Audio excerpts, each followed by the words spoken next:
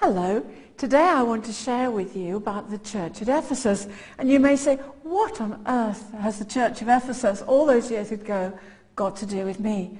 Actually, the church at Ephesus has an enormous amount to do with us. But let's turn to our text. It's Revelation chapter 2, verses 2 through to 5. This is the risen Jesus Christ speaking to this church. I know your works, your labor, your patience, and that you cannot bear those who are evil.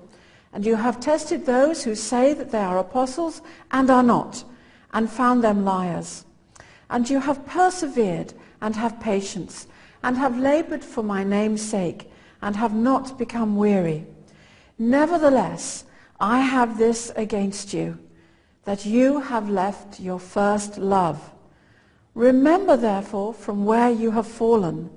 Repent and do the first works, or else I will come to you quickly and remove your lampstand from its place, unless you repent.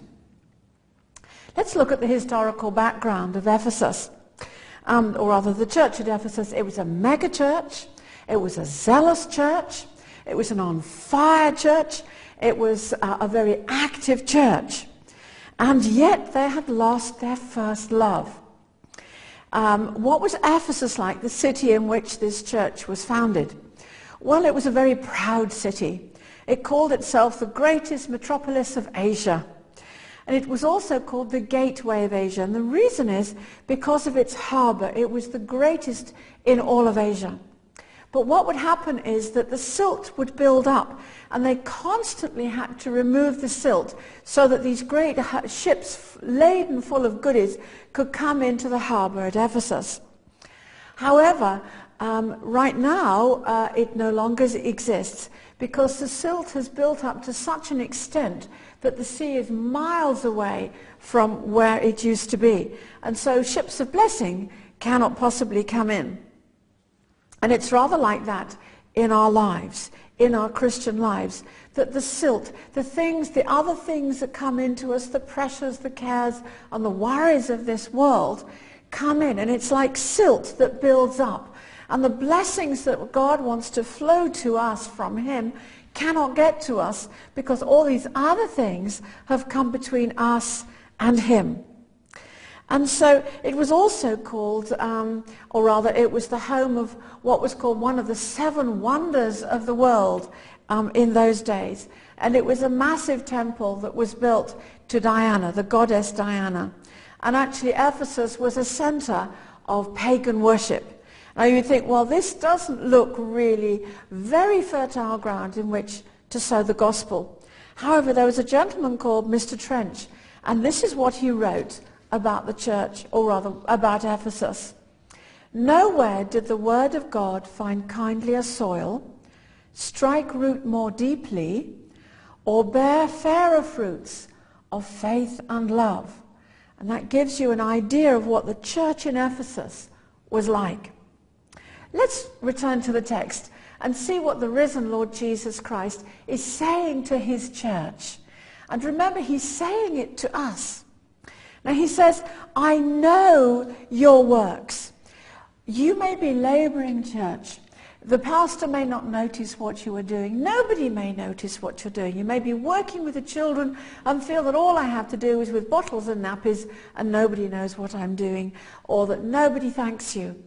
Believe me, the Lord Jesus Christ knows your works, and he will reward you. So he says, I know your works. I know your labor, your toil. Now the word for labor there really means that it's by the sweat of their brow.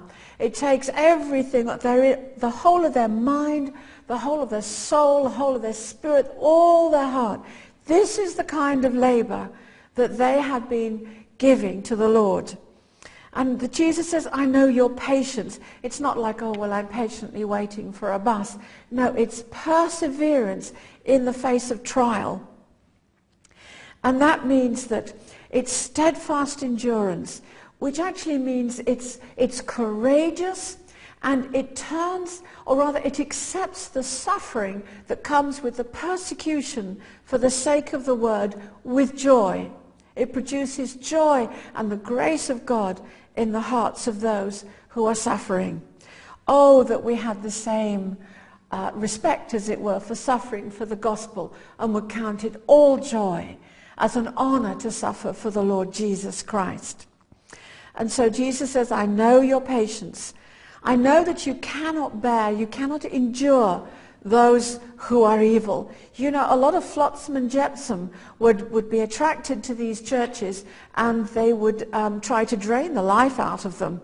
But no, they have been very good. They've applied all the tests.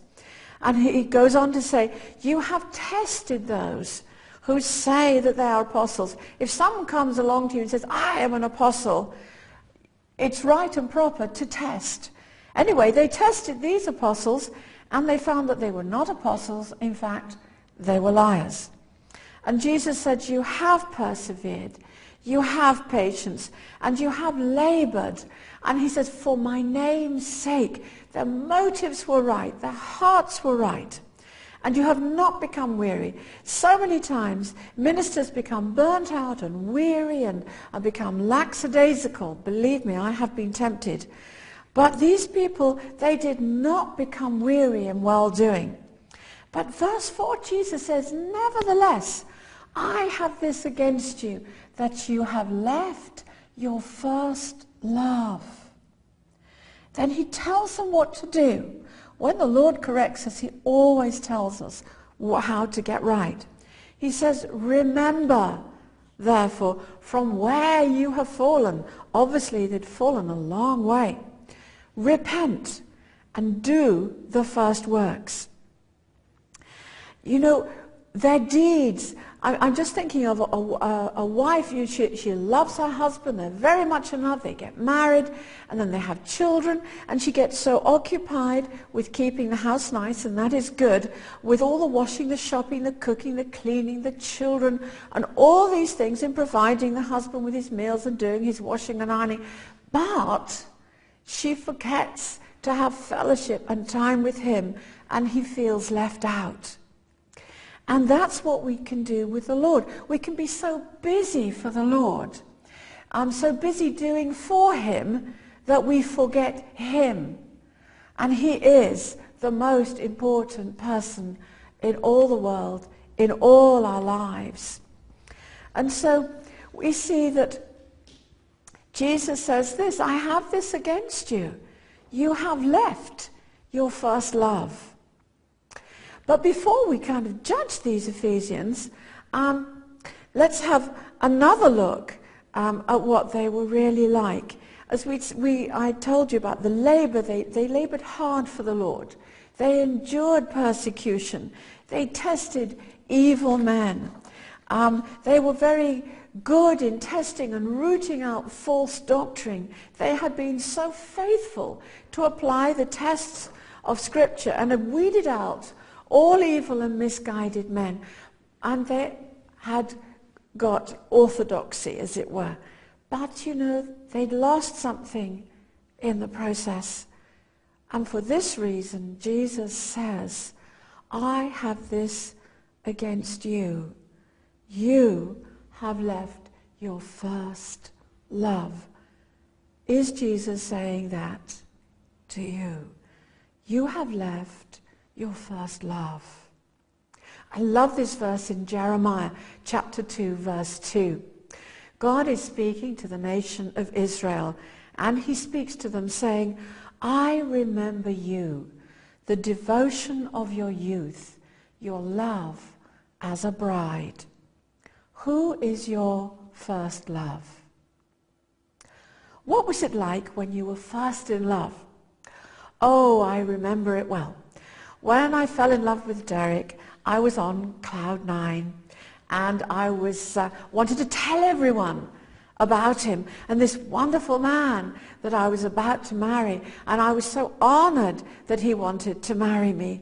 And there's a little story of we'd just gotten engaged. We were actually in Switzerland, which is where his mother lives, and we'd gone shopping together, and I was buying some lovely strawberry jam, and Derek appeared from round the side of these shelves, And I remember my jaw just dropping. I thought, oh, doesn't he look lovely? And I dropped the whole pot of jam. I mean, it just went everywhere. And the girls were so sweet. They could tell I was madly in love, and they just cleared the mess up, and I kind of just floated away. And I remember in America, when we were living there for a little while, it was Derek's birthday, and I was really frightened of these freeways. Believe me, you have to approach them at 50 miles an hour, and that scared me. But because I loved him so much, I endured the fear, as it were, to go clear across town and buy him some balloons. One of which says, "Happy birthday, honey, you are scrumptious." And I would just tie people down and just tell them how wonderful this man was and is. And Derek and I, we used to love to walk and talk and share our dreams and pray together. And remember what it was like when you first, as it were, fell in love with Jesus, when you first realized how much he loved you and what he'd saved you from. Remember.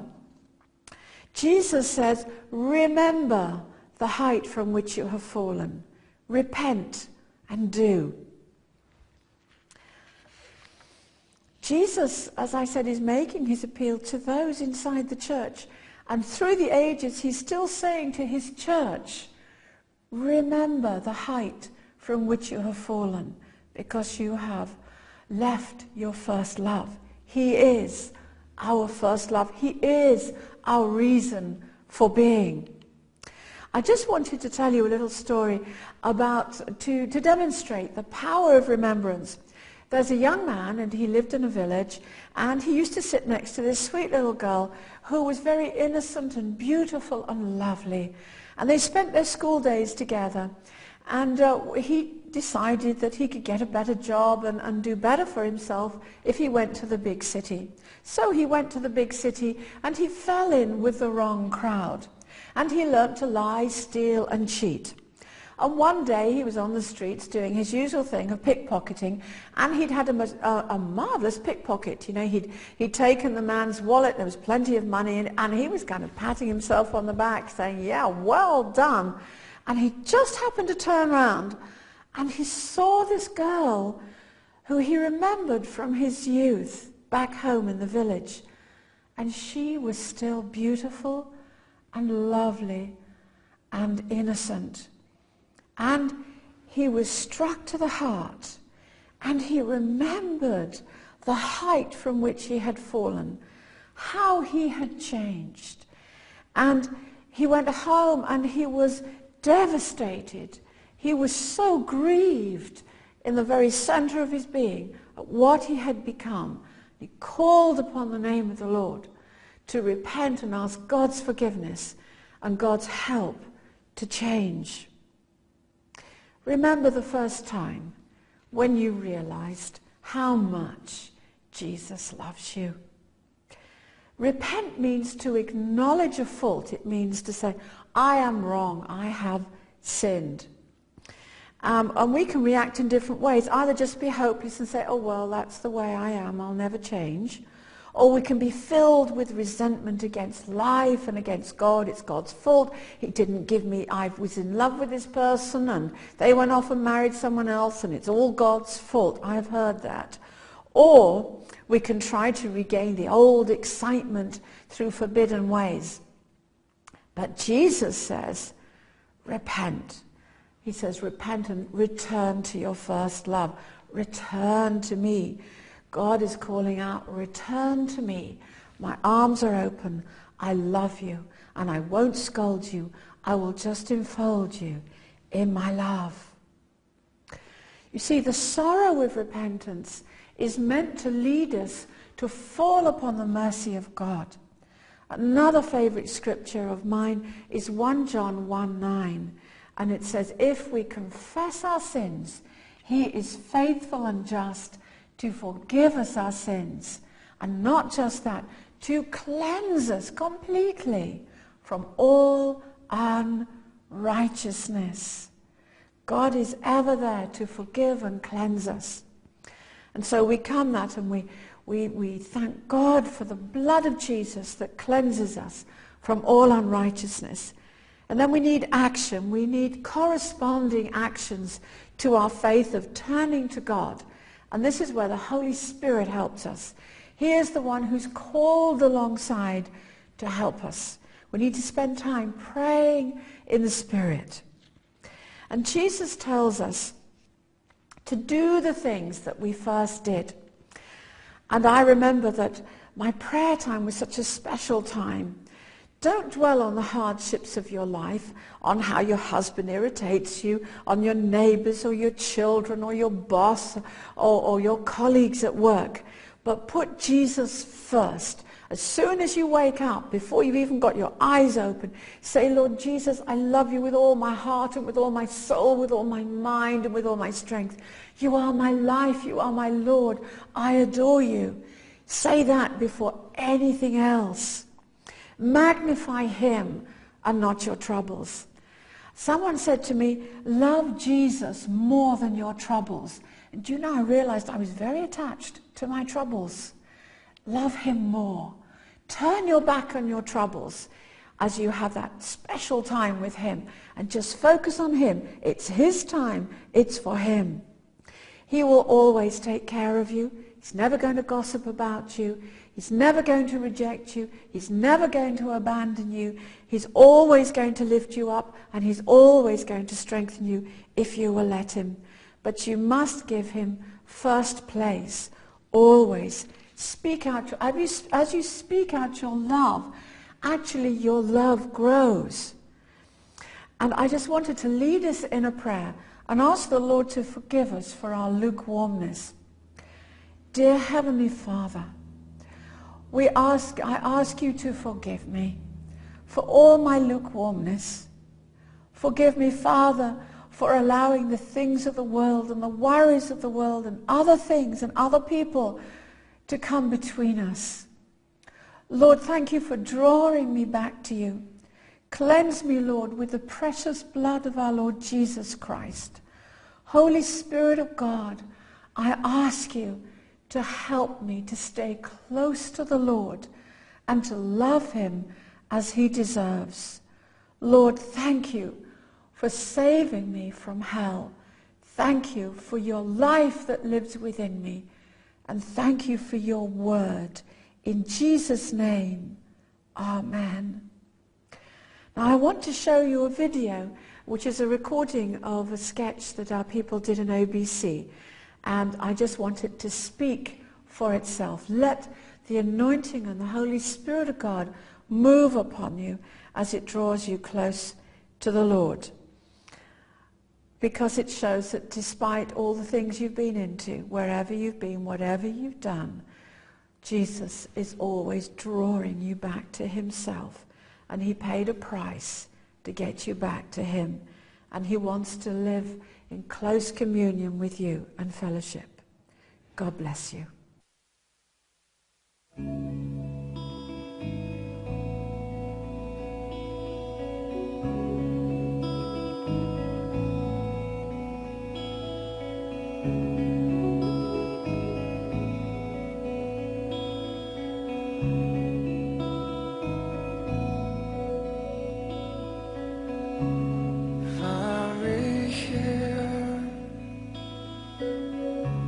Speak to me. I want to feel you. I need to hear you.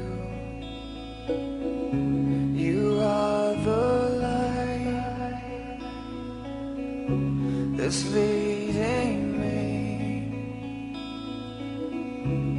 to the place